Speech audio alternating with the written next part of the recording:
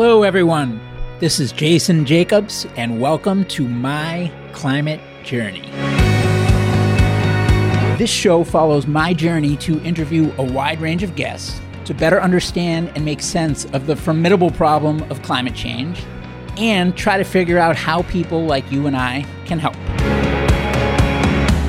Today's guest is Harry Saunders, the Managing Director of Decision Processes Incorporated. Harry has consulted at numerous Fortune 100 companies, including Chevron, General Motors, and Hewlett-Packard, helping executive teams make higher quality decisions in the face of risk. Following Daniel Kazoum and Leonard Brooks's work on energy consumption and behavior, Harry coined the Kazoum-Brooks postulate, which broadly states that increased energy efficiency leads to increased energy consumption. Known as the godfather of rebound, Harry is an international expert on energy efficiency and consumption. He most recently surveyed and analyzed 30 sectors of the U.S. economy for historical evidence of rebound. Based on his analysis and historical records, he argues that the Intergovernmental Panel on Climate Change's estimates for carbon emissions reductions are based on improper estimates of the rebound effect. The rebound effect is not something that I personally was aware of before I spoke with Harry, but was introduced to him because the rebound effect is an important consideration when doing proper emissions modeling, and one that at least Harry claims is not properly factored in and has broad implications. I'll let you hear the episode and you can form your own conclusions, but at minimum, it gives us a lot to think about and another area to probe to make sure that our forecasting and modeling is solid. Harry Saunders, welcome to the show. Well, thank you for having me, and Happy New Year to you. Happy New Year to you, although by the time this ships, it's not going to be New Year anymore, but for us it is. So there you go. That's what counts. But yeah, I'm excited for this discussion. I think as I told you when we spoke a little bit beforehand, I have much less experience interviewing scientists, and I've had much less of them on the show relative to people that are more in my comfort zone, like entrepreneurs, just due to my experience. But given the importance of the science and my commitment to not just making this a capital pursuit, but really exploring how to fundamentally solve the problem of climate change in a durable way, it's important to look at the science too. And so I'm going to kind of hold my nose and jump in the deep end here because I think it's important to do so. So I'm honored to have you. Yeah, well, thank you. And I think most people would place me more in the category of economist than scientist, but there's kind of a mixture there. So, well, maybe that's a good place to start, Harry. Is just it'd be great to hear, for my benefit and for listeners' benefit, just tell me about your background. How'd you get into this, and tell me about the work that you do? Long story, don't know exactly where to start. That, my friend, is up to you. You have artistic liberty, for better or for worse. All right, yes. Let's hope it's for better. Well, it really started in the 1960s when I was, college student and got interested in the environment. I started life as a physicist, so always been sort of science engineering oriented around it, but got interested in the environment, but particularly the connection between energy use or among energy use, economics, and climate change. And so that led me on a long journey. Did you just hit your head in the shower and those were the three areas that were converging, or how did that come about? Well, it really came about when I saw an article on peak oil. And I said to myself, well, wait a minute, if oil is such a fundamental part of the economy, what happens when that happens? What happens to economic activity? Well, in those days, it was mostly the environment. Climate change we weren't aware of it yet. The signal to noise ratio was very, very low. So I don't know, it might have happened in the shower where I hit my head. I don't know, possibly. Tell me about the difference between climate change and environment. So peak oil, and so if it's not climate change, that's the word with peak oil, then what is it? Back then, it was basically pollution, air quality, water quality. It was becoming very evident that economic activity was having a negative effect on the planet. Just by way of further background, I was not a full-time academic all these years. I made my living as a management consultant. And then all this academic research was kind of like a hobby. So it was like hotel rooms, airplanes, nights, weekends, vacations. So I thought of it as sort of a hobby. And my wife and 4 kids think it's a ridiculous hobby, but it's been satisfying to me. They must think you're pretty cool, though, since your nickname is the Godfather of Rebound. Oh, where did you get that one? Oh, yeah. Yeah. I got into that in sort of the late 70s, I guess. But to paint a bigger picture, what possesses me right now is sort of long-term civilizational sustainability. So I look at it this way. It's like, okay, so there's something like 100 billion stars in our galaxy, most of which have planets. There's 100 billion galaxies in the visible universe.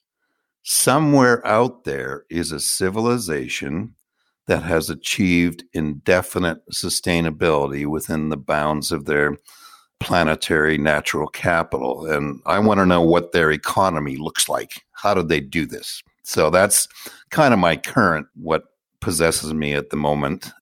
So you're suggesting then that it doesn't look like what our economy looks like today? That's the question I want to explore. Can you have a free market, private ownership economy that still allows indefinite sustainability for a civilization on a bounded planet? So done a fair amount of work modeling to see what does that look like. And it's kind of looking like, yeah, you can do that.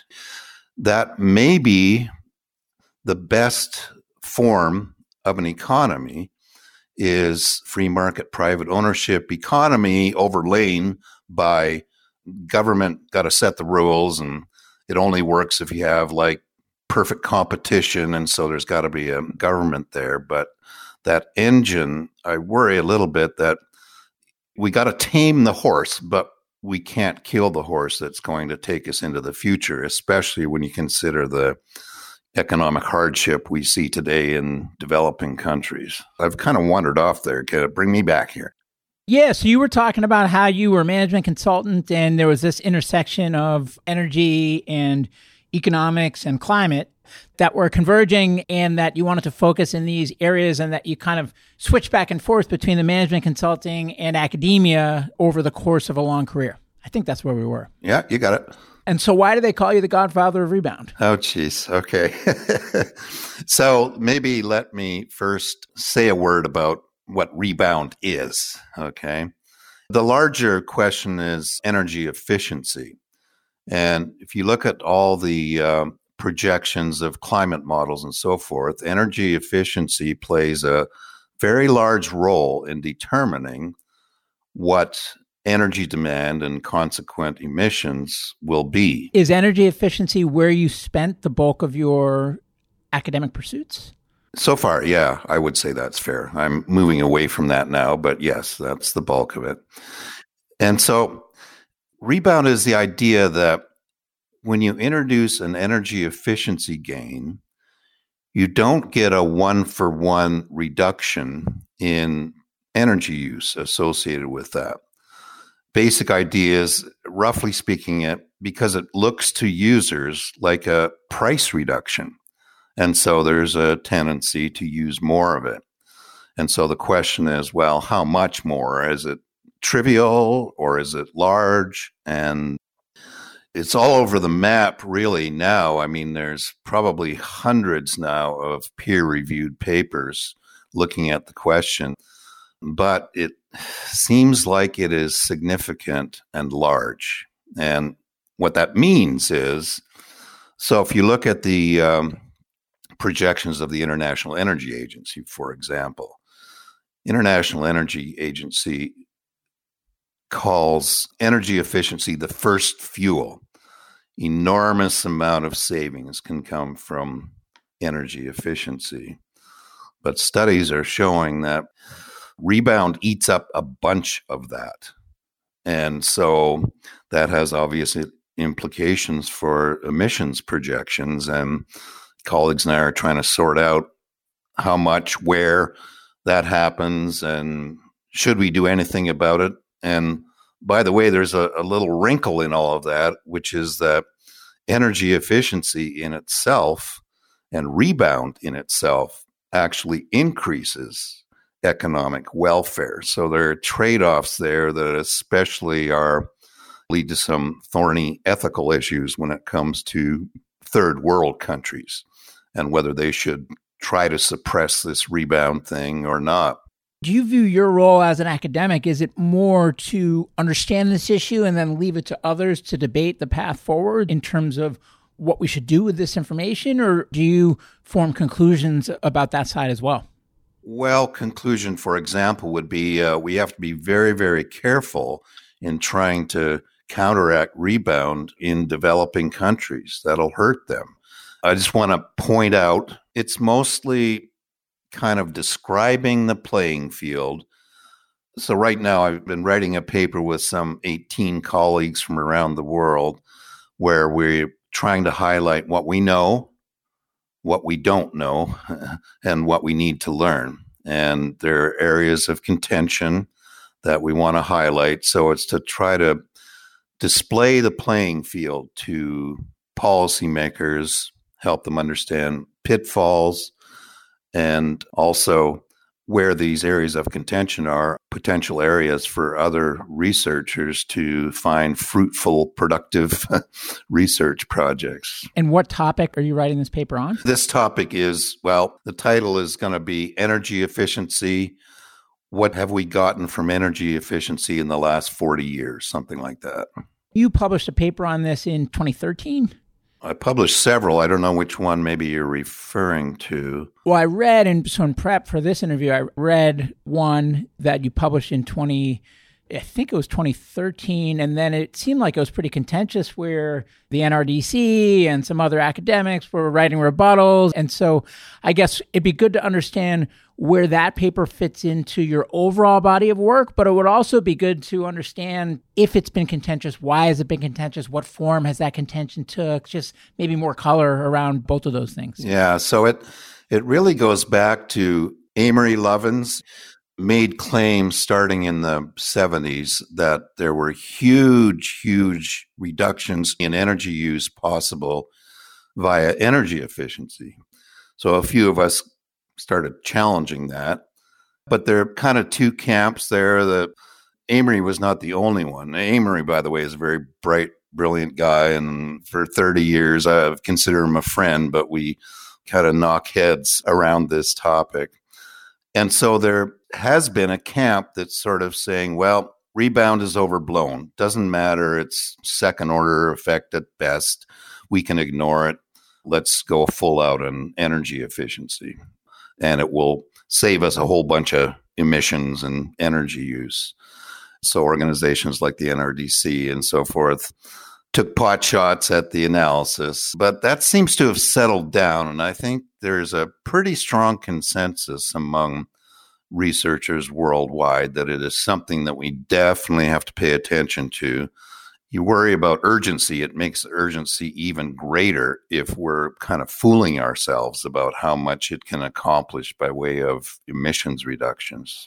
So when people like Amory have talked about energy efficiency historically, what do they mean in terms of actions and by whom? So Amory, the Rocky Mountain Institute that he founded, has done lots of studies that are right down on the ground in the dirt with companies and industries, showing them ways that they can reduce their energy use. So he's got, a host of practical suggestions along those lines, but then aggregates it all together into a global picture that doesn't, to me, fit reality very closely. And those suggestions, just high level, what kinds of things do they advocate for? There's many different, but one that springs to mind recently is just they figure out ways to adjust piping in an industrial plant that reduces energy loss in the flow of various products and gases. So it's quite concrete, and that's good. And by the way, energy efficiency it's good. We need to pursue it because it is welfare creating. It's a good thing. It's just, I think we have to be careful about fooling ourselves how much it can do for us emissions-wise. Okay, so as your contention is that this rebound effect, it's essentially, is a good analogy for this that, let's say there's a snack, crackers, Wheat Thins crackers. I'll even make it more specific. And they come out with Wheat Thins crackers that say they're 50% less calories and fat. And so the rebound effect would essentially say, because these crackers have 50% less calories and fat, I'm going to eat 3 times more of them. Yeah. So there's probably a good way to tackle the issue that I think you're getting at is there's a difference between energy used by households and energy used by the productive economy. By that, I mean industry, commercial transportation, and commerce. Household side is what you use in your home and for personal transportation. And so we look around, we say, well, geez, if I change my light bulbs to efficient LED light bulbs, I'm not going to run them twice as long or that kind of thing. And so there is evidence that in the household side, where most of us are inclined to draw our picture about what any energy efficiency does or promises, is only about 1/3 of the energy use of the global economy. 2/3 is over on the productive side of the economy. And that's where we're seeing very large rebounds occurring. Data analysis and measurement and so forth it's quite troubling. So it's a different thing because in economists speak, households maximize their utility, whereas producers maximize their profit, and that leads to different behavior around energy efficiency. And then, of course, there's the whole, and I know this is dear to your heart, it's a really complex systems problem as it works through the economy, various sectors. It's a really complex systems problem to really see if I introduce energy efficiency over here, how is it going to affect overall economy-wide energy use? And people are working on that and doing great work, but wow, it's complicated. But the point being, getting back to your cracker analogy, it's a little different on the productive side of the equation when it comes to energy. I'm not sure about calories, but so that has to be taken account of. We have to change our picture of what energy efficiency does outside our personal realm of experience. And so on the commercial side, if that's where the bulk of the rebound is occurring, are there any examples that come to mind that are illustrative of this effect and why it might be occurring? Is there any example that can just highlight what is occurring? And then it'd be interesting to also then take a look at why it's occurring psychologically or incentive-wise or what's bringing this about. Most of the studies basically take time series data of energy use by industry, commerce, commercial transportation, and then track through, kind of measure the energy efficiency that has occurred over that time and look to see how that matches with, is it a 1-for-1 reduction in energy use per unit energy efficiency, or is it a lot less, or is there even backfire? And there's evidence that there's backfire. I know you want to get concrete. It's just very theoretical. And so I'm just trying to understand it in the real world. Yeah. Suppose you have a production process and some brilliant engineer comes up with a way to produce the same amount of output with a whole bunch less energy. And you say, wow, that's good. Let's do that. But then part of what happens is that, well, guess what? It allows for an increase in profitable output of that, which drags up energy use. It also reduces the price of the product that your customers see. So they want more of it, and more of it requires more energy. Does this tie back then more broadly to the question about GDP growth and where that fits into our future as it relates to keeping the planet viable for life? Sure does, yeah. And researchers have been doing lots of work on the connection between energy use and GDP and emissions, and it's a complicated problem, but they're is a pretty tight link between energy use and GDP.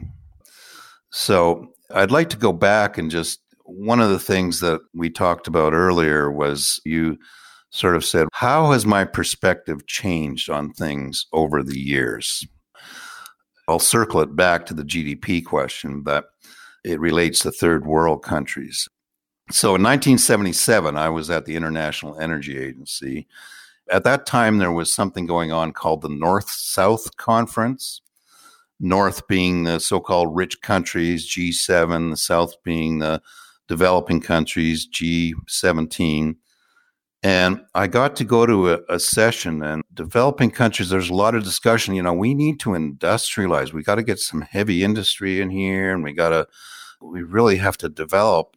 So on a break, I went over to one of the folks from the South, might have been from Ghana. And I asked him, I said, so here I am, 60s guy, environment, you don't want pollution. What do you want industry for, et cetera, et cetera. And I said to him, don't you worry that if you do all this industrialization, that you're going to pollute your environment? And this was a tectonic shift for me in my viewpoint. He looked me in the eye and he said, you've never been hungry a day in your life, have you? And it was like, boom. Okay, there's a shift in perspective.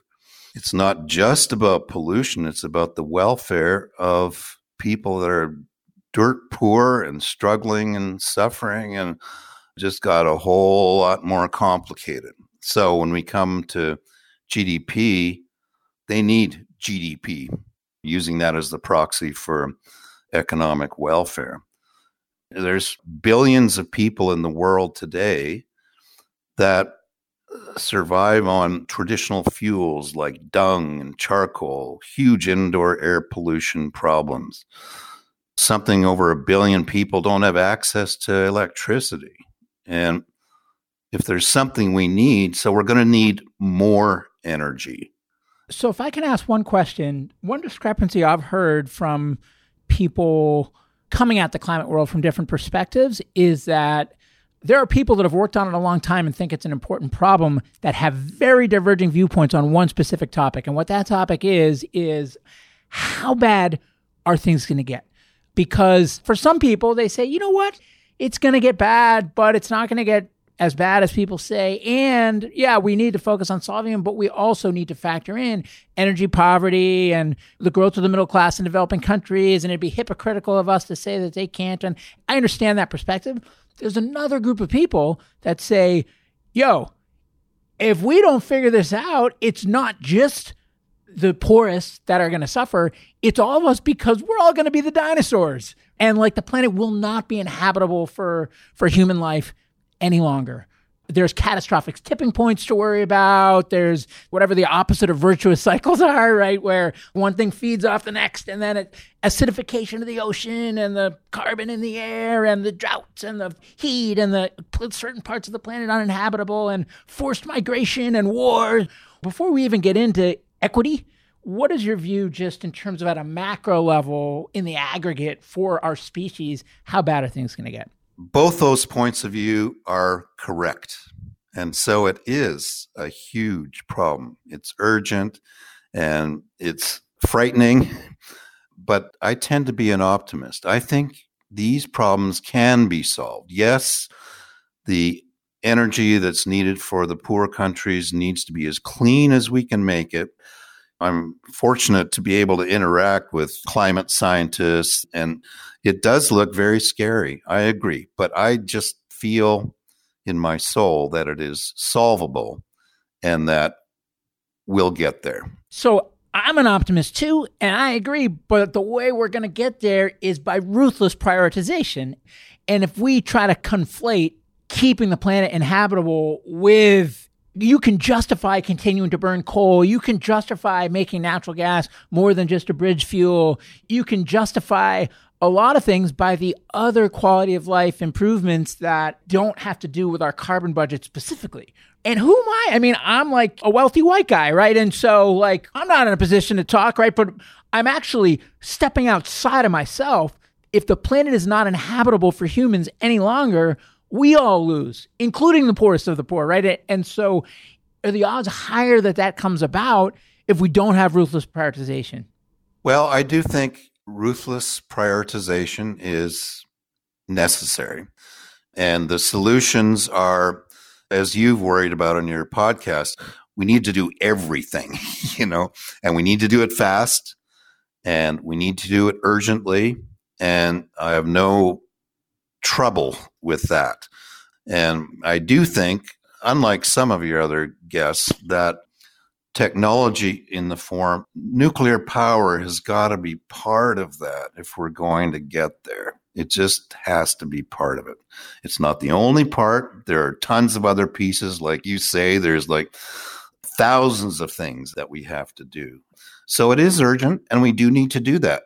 But we also, in my view, need to take account of the poor people in the world that need energy and need economic activity. You talk to, I have colleagues in India and Pakistan, and, it's like, yeah, well, there's a trade-off there, and it's a tough trade-off. But where does that fit in terms of, so there's people that say that efficiency is impactful, and there's people like you that say that actually with this rebound effect, efficiency isn't going to get us the gains that we think it will. But then there's this other toggle of ruthless prioritization on carbon budget with other things like equity and living standards and energy abundance and things like that. But are those toggles correlated in any way, or are those two completely separate and distinct issues? I think what brings them together is the innovation that you talk about for clean energy technology.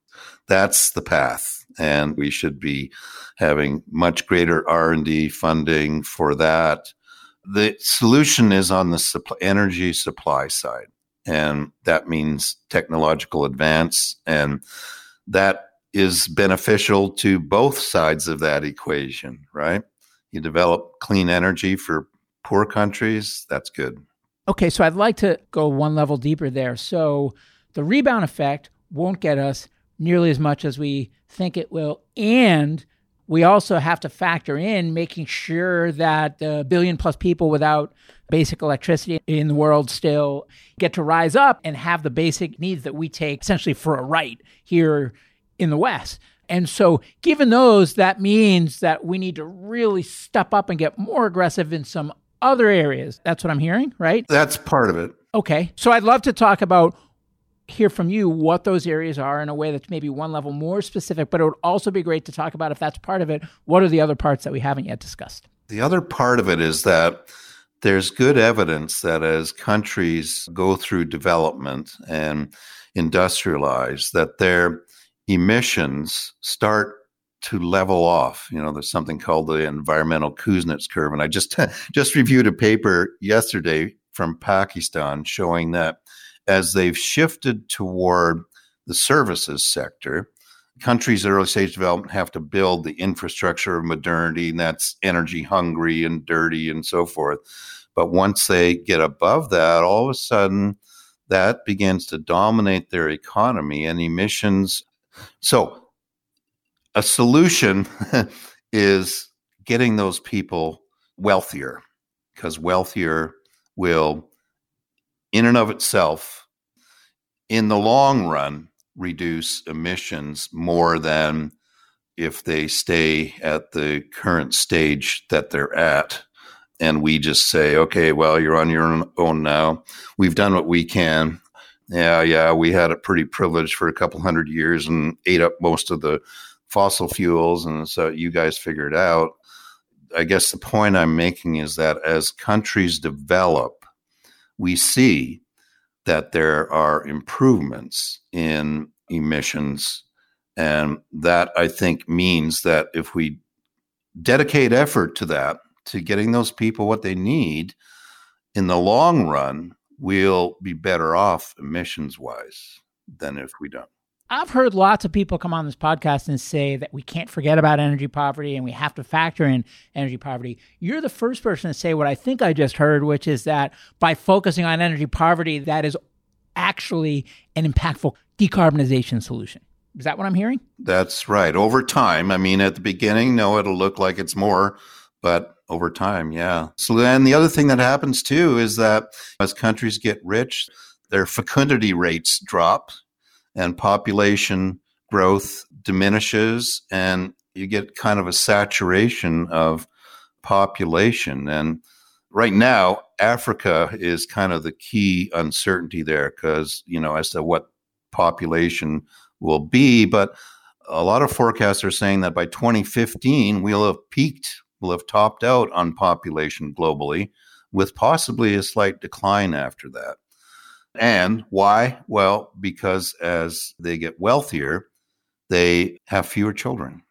Well, I guess I'm no economist, but just from being a student of the world, if you will, it seems to me that if you look at our country, the abundance that we've had, and we have now generations that don't know it any other way that are on this planet. And so they think that's just like baseline because that's what they were born into.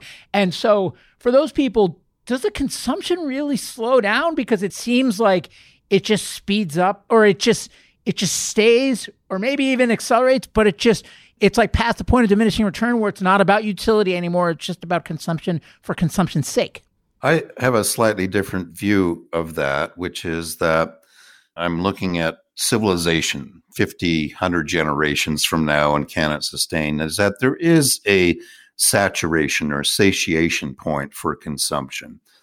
Just taking myself as an example, it's like, I don't want any more than I have. I got food, I got shelter, clothes, I got an internet, I live in California, which is fantastic, but I think, it's difficult. You don't want to generalize from one data point, right? But there is evidence that as countries get wealthier, there's a tendency for consumption to saturate and move toward, you're talking about more generally about utility, toward, say, more leisure time. Eating stuff when you're not hungry just because it's there, like crappy food, buying stuff you don't need just because like you had a bad day, right? Like all these things that are just like, they're like destructive symptoms of abundance of wealth. Yeah, there's something to what you're saying there for sure, and lots of us do stuff like that. But again, in the long of time.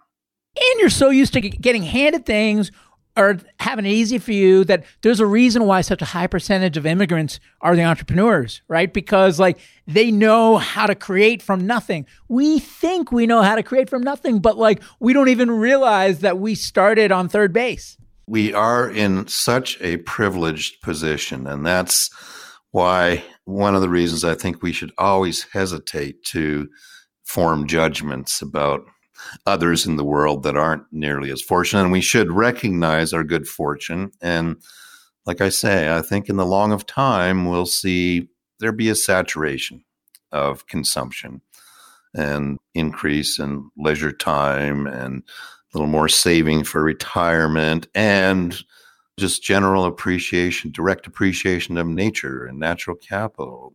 That part of the utility function will come into play and help us out.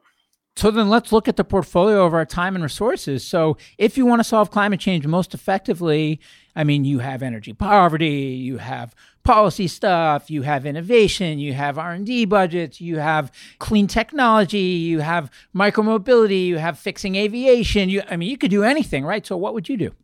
Yeah, this is the thing I love about your podcast is that whole theme is that there's just so many avenues. How do you pick a place to try to do something? I'm sort of taking this as equivalent to a question about, this is the $1 billion question, isn't it? You're asking me here. I'm not. I haven't even gotten to that one yet. Right now, I'm just asking what area should we be leaning into? Right? Like we haven't even talked about capital, how to allocate that. I'm trying to understand. It's like we've talked about how energy efficiency is not that in your view.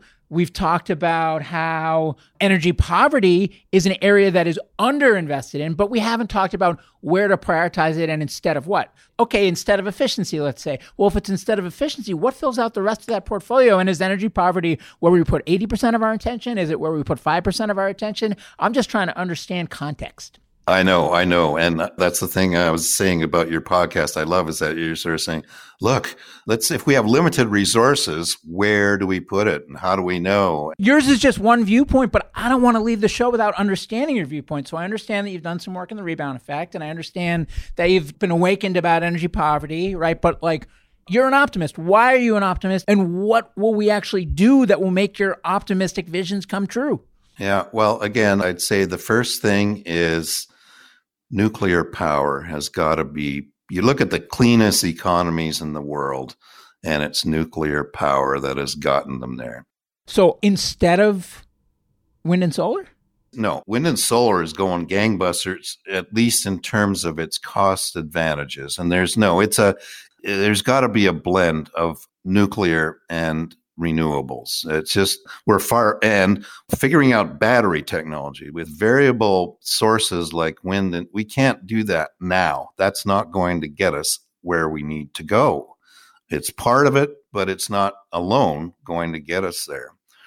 We need nuclear. And what do we do to get that? Because it's not cost competitive today, correct? That's probably true, but it kind of depends on how you evaluate cost, with the extra long lifetime of nuclear and so forth. But new R&D, next generation nuclear, small modular reactors, that's got to be given a real high priority. Take China, for example. China and India are both projected to be installing so much coal capacity. I was involved in a study for the Asian Development Bank, and this was 2012.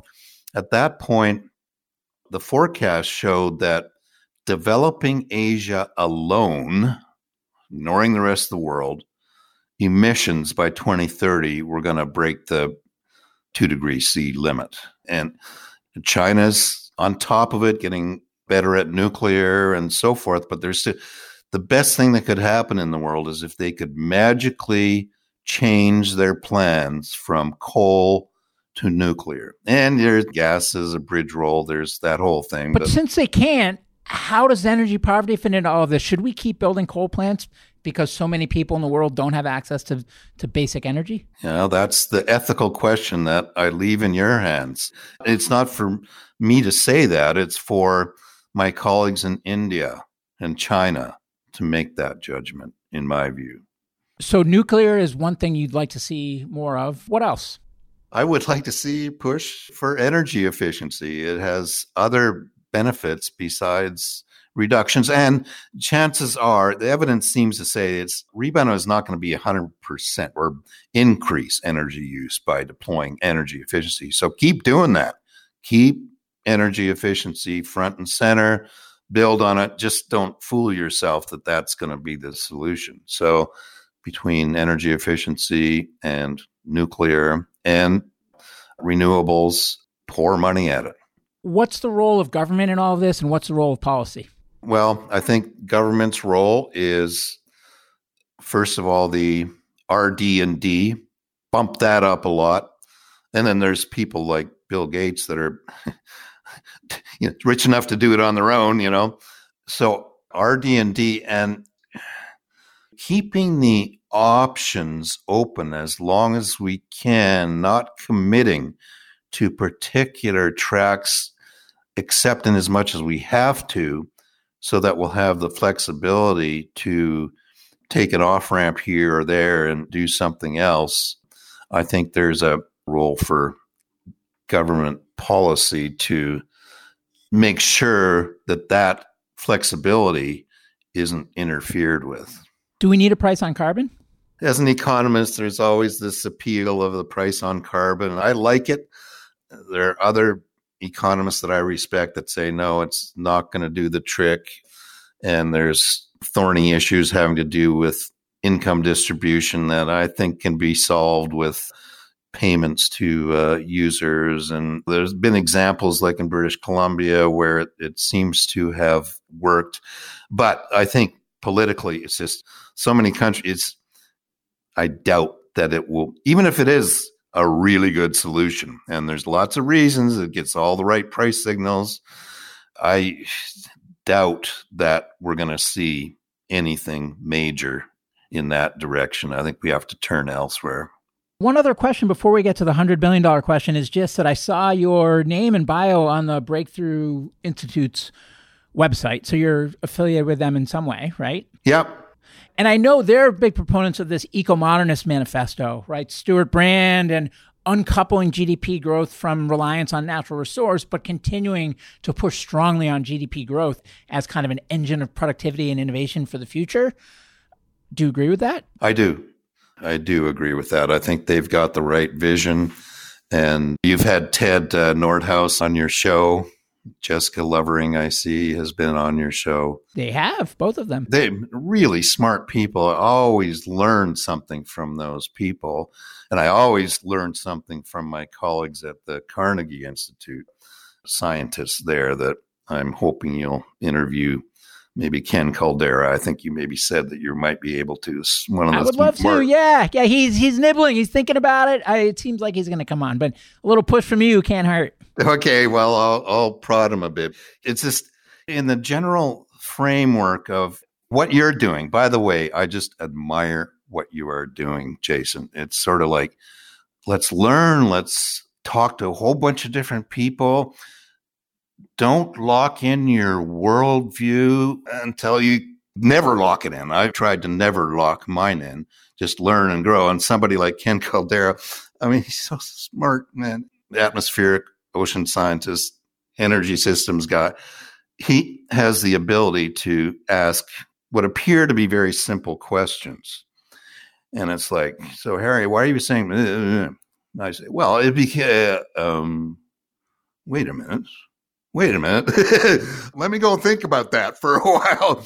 And he does that with all his postdocs. He has this stable of these incredibly smart postdocs from all over the world. And he guides them that way. So it's keeping an open mind, learning as much as you can, and just what you are trying to do. And to your great credit, are bringing others along, helping them learn along with you. And I think if we're learners, we got to be lifelong learners and allow ourselves to change perspectives as we go. Ken is a real good example of that, and highly respected scientist, et cetera, et cetera, et cetera. But yeah, so where did we start with eco-modernism? You had said that you do believe that continued focus on GDP growth is the right path. And why do you think that is? What led you to that conclusion? Well, it was that incident in Paris in 1977 where this guy looked me in the eye and said, "You've never been hungry a day in your life, have you?" And that was like, whole worldview just shifted. So that GDP growth, mostly I'm thinking GDP growth globally, but mostly should be for developing world. How do we get out of this cycle of inequality, though, whereas capitalism continues to play out, the rich keep getting richer? Yeah, no, that's a really difficult and I'd say urgent problem because there's inequality even within the developed world, right? We have poverty close to home and serious poverty, and that's got to be dealt with.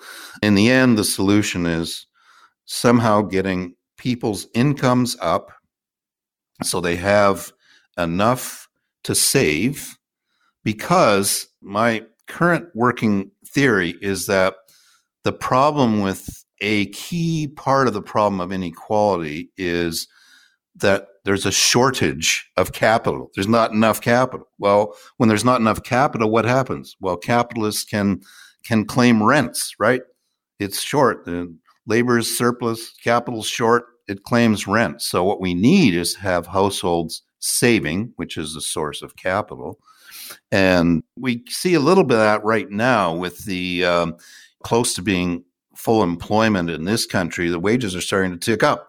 Yep. So labor is getting a gain now because there's not a shortage of labor yet, but it's no longer a big surplus when compared to capital. So I think the solution, at least, will look like low-income cohorts having income high enough to be able to save. And I think that will be a route to solving that really thorny problem. So if someone came to you and said, Harry, here's $100 billion, and you're not the godfather of rebound anymore. You're the godfather of climate change. And you can allocate that however you'd like. The only caveat is you need to do it in a way that maximizes its impact on the problem. Where do you put it? Yeah, well, I'm going to cheat on this a little bit because my first reaction is to say, well, I'll tell you what. You need to go listen to Jason Jacobs' interview of himself and how he answered that question, because that seemed like the right answer to me. We kind of need to do everything, but you'll force me into one thing, and that would be energy poverty. My sense is it has the long-term largest potential impact on climate mitigation. We're going to tease this episode with that quote when we publish it, and that's going to stimulate a whole bunch of dialogue because nobody's ever said that before. Out of the hundreds of people I've talked to, you're the very first person that said that not only is energy poverty morally the right thing to do to care about that, but that actually it's the most impactful thing you can do for climate change. I wish that were true. I don't know personally that I'm there. I think it's interesting that that's where you are, and I think that's a worthy discussion. You know, I want to get more voices and more minds around that topic as well because it's a good one to push on. Last question, Harry, is just, I have to ask this a different way because I used to say, hey, what's your advice for people listening that want to figure out how they can help? But I need to get a little more specific because our listeners, if I'm honest, it's not Aunt Mildred trying to make her windows more efficient, right? Like these people are serious because this is not an entertainment podcast. If you come looking for entertainment, you don't stay because as much as we might think we're entertaining, like we're not that interesting, right? But if you want to learn, we're talking about a bunch of thorny stuff that's really important to talk about and press on. And so hopefully you come out of here with your mind expanded and learning, but you got to be serious because it's not interesting, right? And so for those people that are serious that are here, what advice do you have for them? Okay, my advice is to throw yourself into learning as much as you can, listen to as many voices as you can. Don't close down your worldview. And what will happen is you'll find a thread that you can pull on that indicates the pathway where you have mechanical leverage, where you can have impact. And it'll be better informed. It'll be fully informed. And my sense is that's what happens if you talk to a whole bunch of smart people and keep an open mind, and that something will pop that says, hey, that's something I could make a contribution in. I like that because I get this question all the time of like, hey, you know, I'm whatever doing this totally unrelated thing and I want to focus on climate change now. Like, what should I do? And I can't answer it. And so it's hard for me to even keep taking those meetings because I can't answer it in a short way. But actually, the long form way that you just said, I'm probably going to write a blog post that tries to give the answer I would actually give, because it's not the clean, crisp, easy to operationalize answer that everybody wants, but it's the true answer. Yeah. And the other piece of advice I'd say is listen to your podcasts. There's some resources there, very smart people that you talk to, a whole different perspectives. That kind of thing is part of listening and learning and not locking into a point of view. Well, I feel like this was a great discussion. Anything I didn't ask you or any parting words for listeners? I can't think of anything. Just, again, I admire what you're doing. It's the right thing. And I know that it comes at personal cost to you, and that's admirable. Well, thanks so much, Harry, and thanks for all of your work in this important area as well. So I appreciate you coming on the show so much. Hey, everyone. Jason here. Thanks again for joining me on my climate journey. If you'd like to learn more about the journey, you can visit us at myclimatejourney.co. Note that is .co, not .com. Someday we'll get the .com, but right now, .co. You can also find me on Twitter at jjacobs22, where I would encourage you to share your feedback on the episode or suggestions for future guests you'd like to hear. And before I let you go, if you enjoyed the show, please share an episode with a friend or consider leaving a review on iTunes. The lawyers made me say that. Thank you.